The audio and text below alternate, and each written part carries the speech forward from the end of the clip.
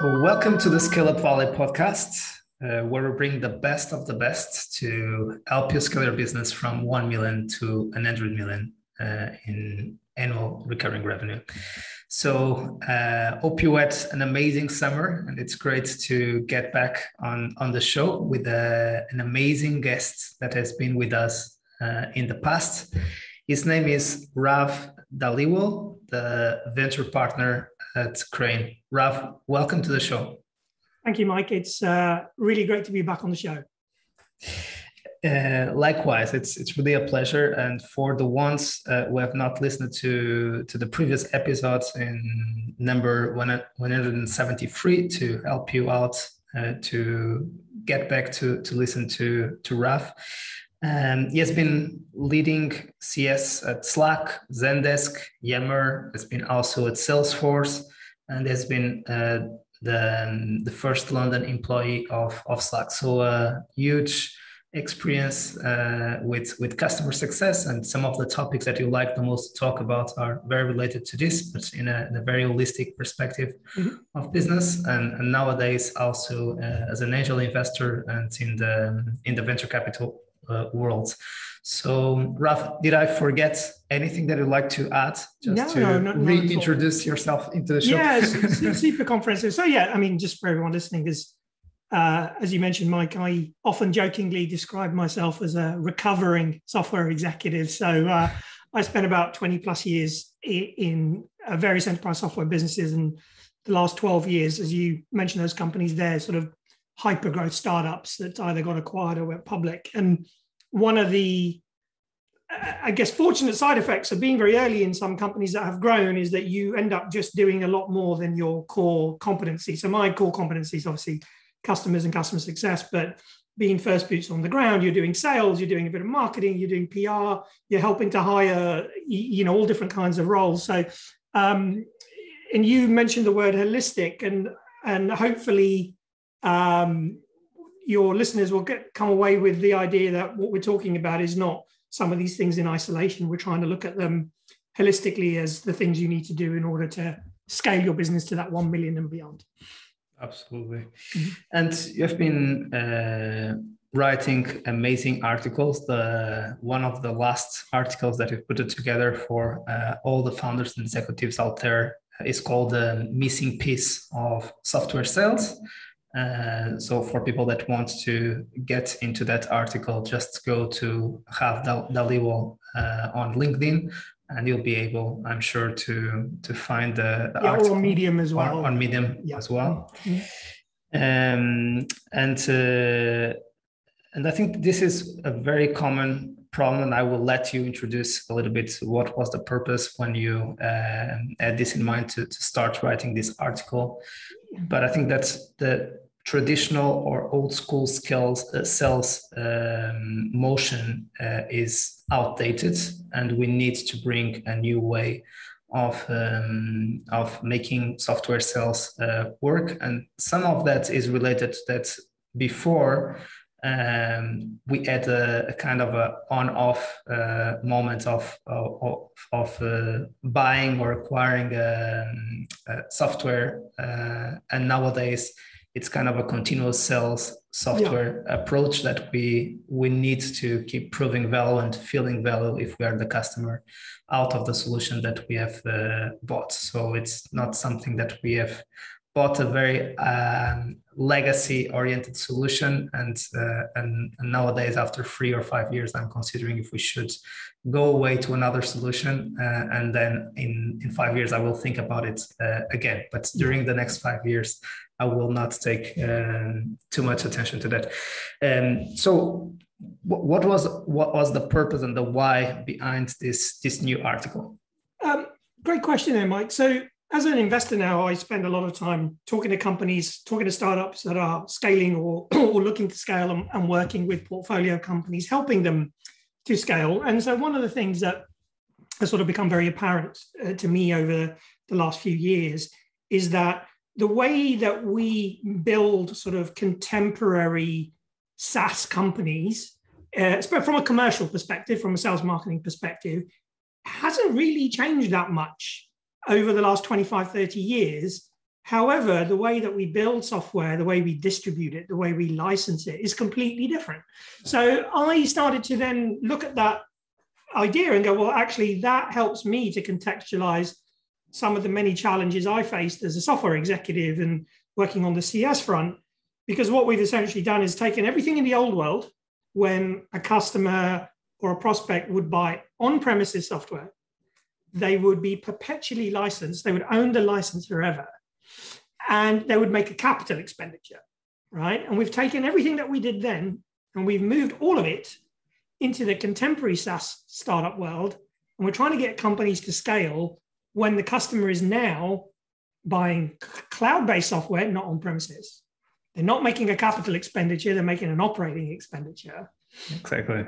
And they're not perpetually licensed. They rent the license from us every month or for the year. So that really got me thinking about what some of the challenges are for contemporary startups and scaling.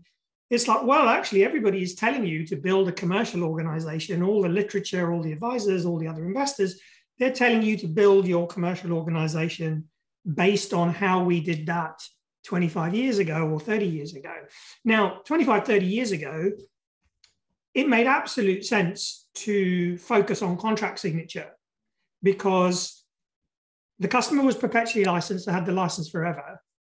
They would have to sink a lot of capital in terms of just getting the software up and running. You know, they had to buy data center space and servers and racks and backup solutions and, you know, all sorts of things that they had to spend in order to just simply use your software. So the switching cost for them was pretty high. You know, they would have to, it'd be pretty serious after spending that much money capital for someone to say, this doesn't work, we made a mistake, let's look at something else. Switching cost in SaaS is, you know, it's really low. It's really low. It's pretty low friction, especially now with the sort of API economy, right? You know, it's much easier for software to interact. It's much easier to extract data, etc. So what I noticed was that we still kind of organize sales the same way that we did before. And we still kind of pretty much incentivize and pay our sales organizations the same way. We say, we're really going to incentivize you on contract signature. And part of the thrust behind writing the article was I wanted to sort of help founders to understand that this is just a legacy thing. This is just because this is always how we've done it.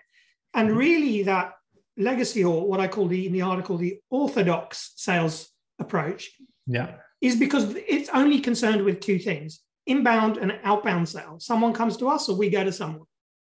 And really in a SaaS model, we have to do inbound and we have to do outbound. We can't build a company, but we have actually a third type of sales that we need to think about. And that's what in the article I called continuous sales.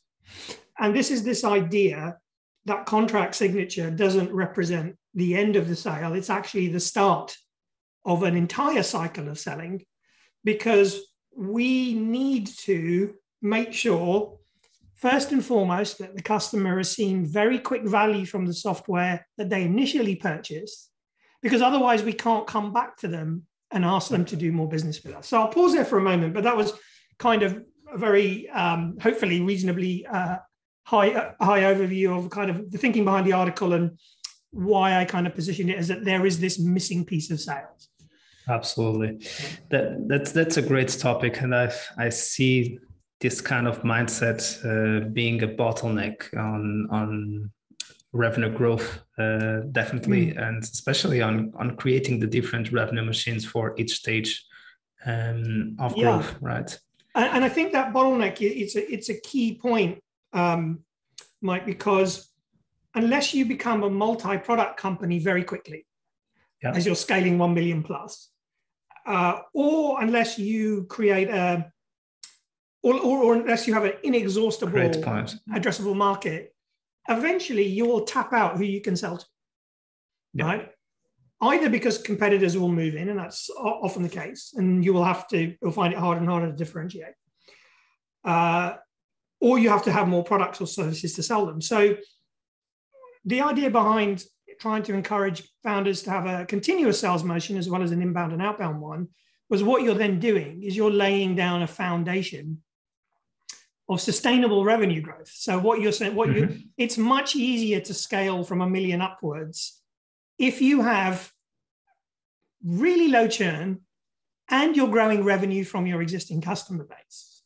In my experience, if you are scaling really fast on the sales marketing front and the product front, but you've got a lot of churn, it's almost impossible to fix because the business is moving too quickly. So now that scenario may work for 3, 4, 5 years, but eventually you're going to have to sell so much new licenses and revenue to make up for the loss. You won't be able to keep up, and then you're fundamentally the writing's on the wall at that point. Absolutely. And even when you become a multi-product company, the easiest way to start distributing new products and services will be with your existing customers. Exactly, yeah. If there is not that I always give to people who say, well, I'm kind of happy with the way we're doing sales and churn, we can manage churn, we'll throw a lot of resource at it. I always ask them the same question, is like, how much new revenue at Salesforce do you think comes from the existing customer base? It's a multi-product company, right? And everyone kind of sort of says, 30%, 40%, blah, blah, blah. And I think from the annual financial statement a couple of years ago, it was something like 78% or 73%, something crazy, right? And I was like, that is why it is a bellwether of the industry. They sell to the people they've already sold to, right? And I think that is the true way to build a very sustainable, fast-growing business.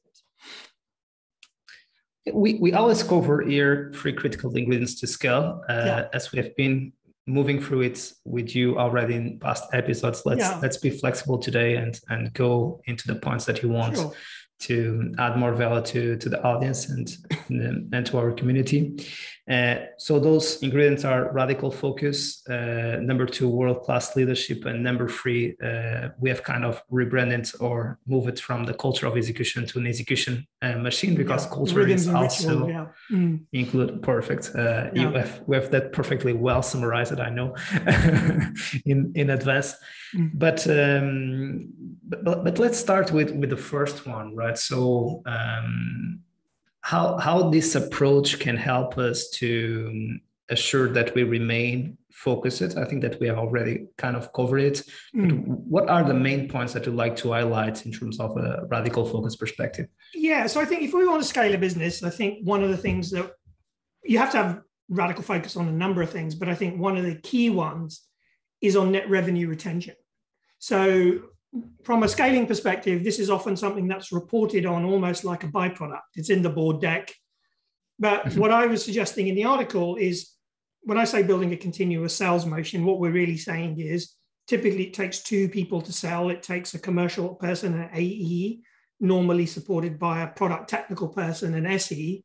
What I'm suggesting is you simply mirror that with your existing customers, whereby your customer success person is kind of mirrored of the SE, and that you have also some commercial owner of the existing customer, whether that's the original seller or an account manager, but someone whose job is commercially to drive growth in the existing customer base, working with their CS counterpart. But in order to make all of that work, the business has to really be radically focused as one of its key metrics on that net revenue retention. How much revenue are we retaining from our customer base, and how much is the customer base growing?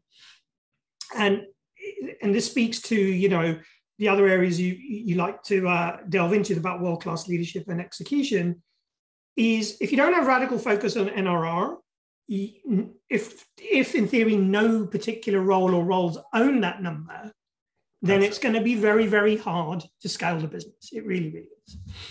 Absolutely.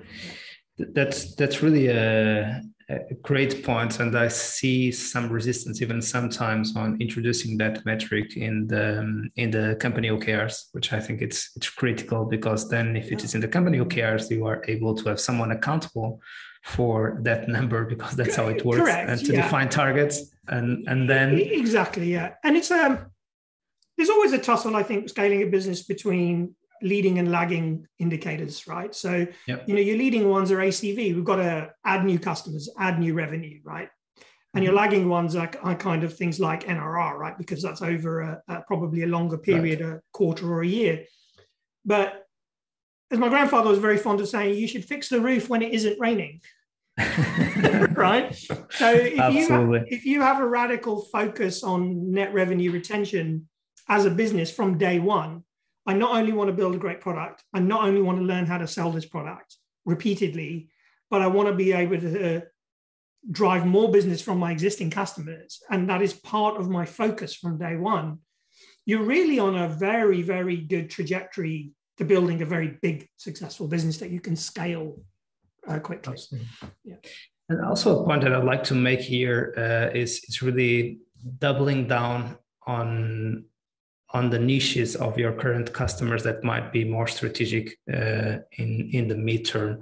Yeah. I'm saying if you are really seeing a huge growth in the American market, for instance, or in a specific region of the American market, in a specific industry with a specific size of company, it would be good also to take that NRR of that specific segment and get obsessed about growing that NRR. That might help you with revenue acquisition on that niche. It might help you orient your roadmap, for example, in a slightly different direction, which means you could sell more. Yeah, exactly. I think it's a sort of this idea of looking at NRR by cohort, right? By region or industry or something. Yeah, I think that will help you to figure out things like, do you have the right product market fit, for example, or do you have the right skill set? So yeah, I agree 100%.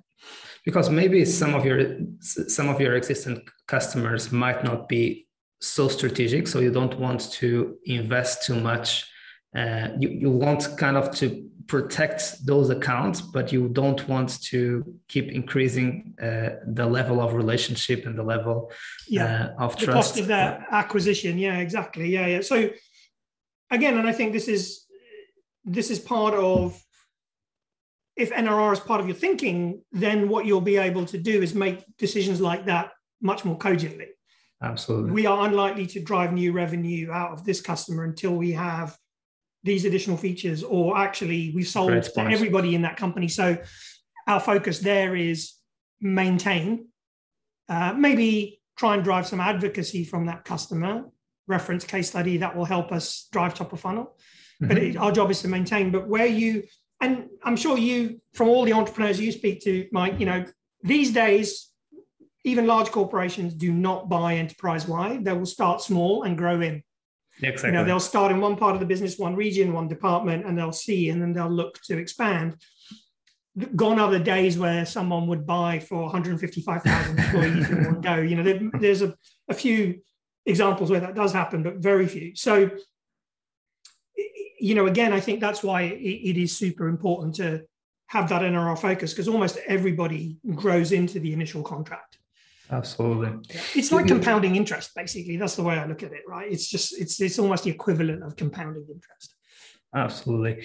You have already approached that, but from a world-class leadership and culture perspective, one of the issues with this kind of metrics is that they are the result or the product of the intervention of different people in the team. And it's quite difficult sometimes to align the interests of those teams to really work together, not only from the kind of the sentimental or emotional perspective that they want to work together because they want to be successful as a team, but also from a compensation perspective and alignment perspective, it also makes sense financially. So how do you align a team to make it work? Yeah, this is a really great question, Mike, because I would say 80% of my conversations in a given week boil down to some kind of question around what's the best way to align to get this done. And I think you described it beautifully there. Certain outcomes require an intervention of multiple people. If we go back to the orthodox sales approach I was talking about, the on-premises approach, that's designed like a production line. And I think we may have spoken about this in our last conversation. Startups tend to be, especially go-to-market teams, tend to be organized like a production line. We have SDR, BDR, AE, SE, and everybody's got a little slice of this production line. And so what that tends to do is we tend to start incentivizing people just for their little slice. And that then reinforces this production line, right? So I think from a world-class leadership team culture, what you ultimately really want to be doing, and I'll take the example of sales and CS leaders, for example, You want to be hiring people who philosophically believe that their job starts at the contract signature, not ends at the contract signature, right? And I think that can be easier said than done because of just, the orthodox way we sell has been around for a long time. But, I've been fortunate enough to, and one leader springs particularly to mind, to, work with some world-class sales leaders who are like, actually, it's not the goal of just selling once. I want to come back and keep selling to this customer. So I need to have this really strong alignment with sales, with CS, with SE, all these other people that will affect my ability to do that. To make sure we're creating the conditions for not just one set of revenue from this customer, but from multiple, right? So I think it really, from a team culture and world-class leadership, it really is that philosophically we believe that our job begins at contract signature, and we're going to work together to make that real. And I think that's not just a leadership trait. I think individual salespeople, individual success people need to think that way too. They need to think about our job here is not, our job is not just to sell once and try to keep them. Our job is to sell once, try to keep them, and try to do more with them, right? So how do we work together to do that? And that's curious because sometimes when the incentives are not aligned, so maybe the CSM might not have the AE excited to work on that specific account because they have another priorities of other accounts that might make them their bonus much better and their results much better than to focus on those kind of customers. So I think this is sometimes shows that the model is not working, right? Yeah, and I think it speaks to the third thing you mentioned there, Mike, which is this either culture of execution and effectively alignment, right? So my experience is founders and leaders go kind of crazy trying to think about the org structure alignment. And I actually try to encourage them to think about the incentive alignment, which you can do separate of the org structure alignment, is, if you want to get different roles to work with each other because they need to bring their different skills in order to make something happen, like NRR or new ACV. Well, first of all, make sure they're working on a common book of business, right? So if sales is organized by geography, make sure CS is organized by geography, or professional services is. If sales is organized by industry vertical, make sure that all the functions that need to work with it to drive new revenue. And when I say sales, that could be AEs or account managers, because it may be people who own the customer after the first sale. So I think that's really important, because then you can create a culture of, well, hey, we're CEOs of our territory here, our book of business. This is our book to run and manage. And on your question of prioritization, you can then have AM and CSM argue about prioritization. I think this is important. I think this is important, and come to a conclusion as to where they're going to focus their time. Sometimes the AM will win, sometimes the CSM will win, right? But they're taking ownership over a common book because they're aligned on it. And I think then going back to this idea of abstracting away from the org structure and looking at the incentive structure, give them some targets that are in common, right? And they don't have to be the same percentages. The example I always give is, if you have a seller and they have, obviously a compensation plan, why don't you make 5% of their comp based around the customer being fully deployed in 90 days, right? Because then they have an incentive to get that full 100% compensation to set their CS or professional services person up for success. Well, let me get you introduced to the customer and let's get started on this, because I want to get my 5%, within the first 90 days. Similarly, why don't you make 5% of the CS or professional services person's comp based on helping the salesperson close the deal, right? Then you've got, so then what you're doing is you're aligning them on the key thing you want them to focus on. I want 95% of my compensation for a salesperson to be focused on new business, ACV. And I want 95% of my success person or professional services person's comp on fast time to value, getting them deployed in 30, 60, 90 days. Well, why can't I give them 5% that overlaps? Because then they've got an incentive to work with each other. And some people think that's super controversial. And I'm like, to me, it just makes complete logical sense. And by the way, if people complain about it, that's normally because it's the right thing to do, in my experience. I haven't yet to meet a happy salesperson or a happy CS person. They're always complaining about something. So. Okay, I feel relieved after that comment. Okay. Yeah, but you know what I mean. It's like, my territory's too big. It's not small enough. Blah blah blah. I got too many accounts. There's always some tension there, which is fine. That's as long as it's healthy tension. Yeah.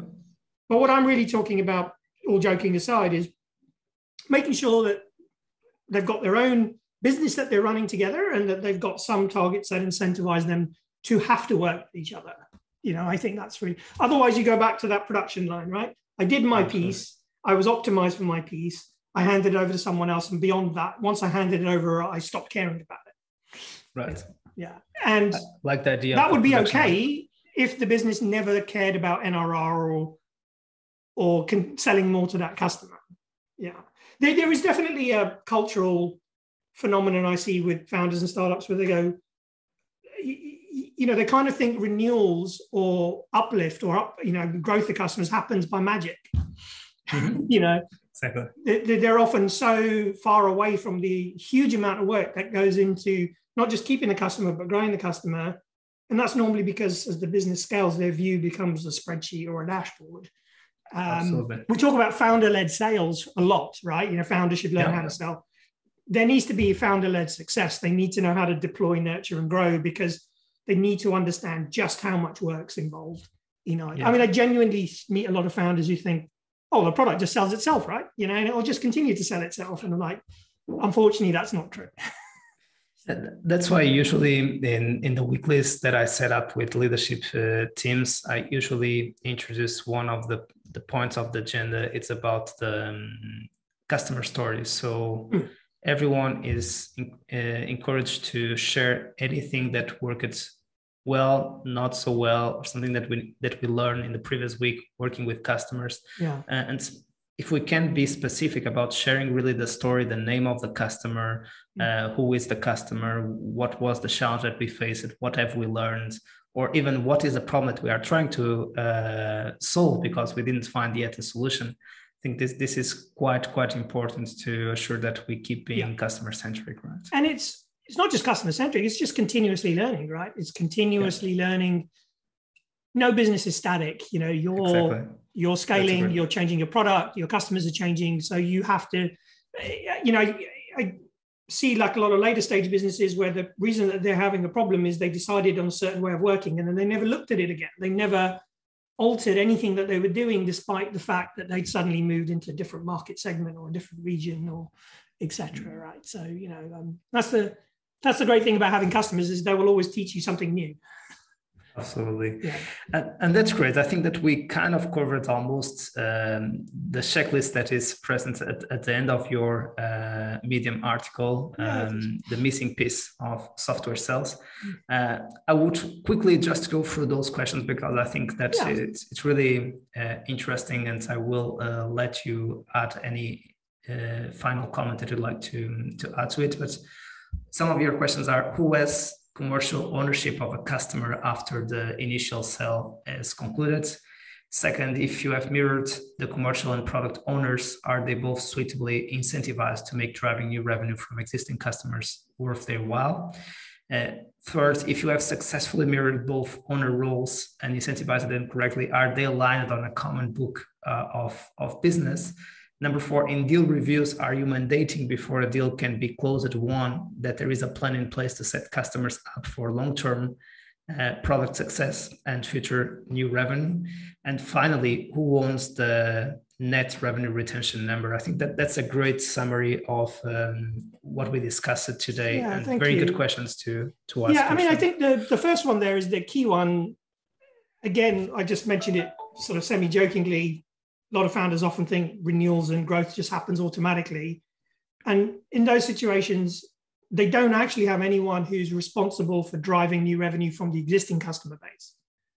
And I think that's the key question I talk to founders about a lot. Who has commercial ownership after you've sold the first time? And normally there's a lot of silence when I ask that question. And we talked about this idea of mirroring. You mentioned it there. Mirroring is really, you have typically 2 sets of skills to sell: commercial skill, AE, technical product skill, SE. How have you mirrored those with your after the initial sale? So do you have a commercial owner, AE or AM? And do you have a technical product owner, customer success person? And it's just about making sure you're continuing that same set of skills, maybe in different people, with the existing customer base, because the selling effort never really ends. The selling effort is a continuous one.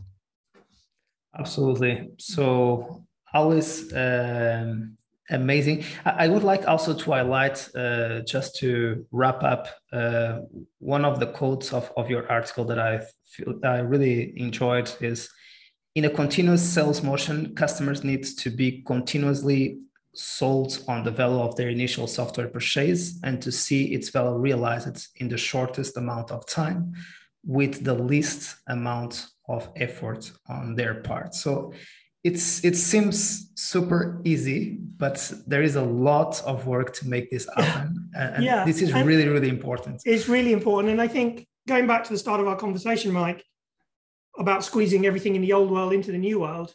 In the old world, it was not uncommon for a big software purchase to take a year, 2 years to be deployed. Mm-hmm. And because of the sunk cost, the customer had to keep going. They had to keep going. So we were less concerned about time to value, because we would sell a big contract, we would fly professional services or partner in, and they would work for 7, 8, 9 months or a year, and then the customer could use the software. We changed the distribution model now, right? It's SaaS. There's typically not much to deploy, if anything, maybe stuff to configure. So we've got to be able to do that quickly. And the customer has a busy day job. And this is the other challenge I sort of see with startups is you live and breathe your product, but your customer does not. Your customer is an insurance company or a bank, or, they've got other stuff that they need to be doing. Right. So how can you make this as quick and as least effort for them as possible? And that is an area I think a lot of founders would do well to understand themselves firsthand. Just how much effort does it take to drive that fast time to value? Raf, again, amazing stuff. Is there anything that you'd like to highlight to close our show today? Just to reiterate, if anyone wants to read the article, it's up on Medium. It's called Missing Piece of Software Sales. I'm shortly going to publish my latest article, which is actually a framework for hiring customer people. One of the current challenges I see is that founders will often go through 2-3 rounds of hiring before they hit the right profile. And so I've taken all that learning from the last couple of years and built a framework for people to think about what skills they need and how to find those people. And of course, if anyone has any questions, I'm super easy to get a hold of. You can find me on Medium, LinkedIn, Twitter, and just remains for me to say thank you, Mike. It's been an absolute pleasure to come back and chat with you again. My pleasure. It was amazing. And of course, you are more than invited to come to share with the community your new article. It sounds, again, straight on point. And it seems that you are picking all the issues that you are facing with your portfolio of it's really more, Mike, here's all the mistakes I made in my executive career. I'm going to write it down so other people could maybe avoid some of them. But it's kind of I would love to come back. That's it's a very generous offer. I'd love to come back and speak to you again. So this was Raf Dhaliwal, venture partner at Crane, back on the show. The previous episode is the number 173 if you want to get back and learn even more from Raf. And we keep bringing you the best of the best to make your life easier, scaling your company from 1 million to 100 million. See you soon and keep scaling.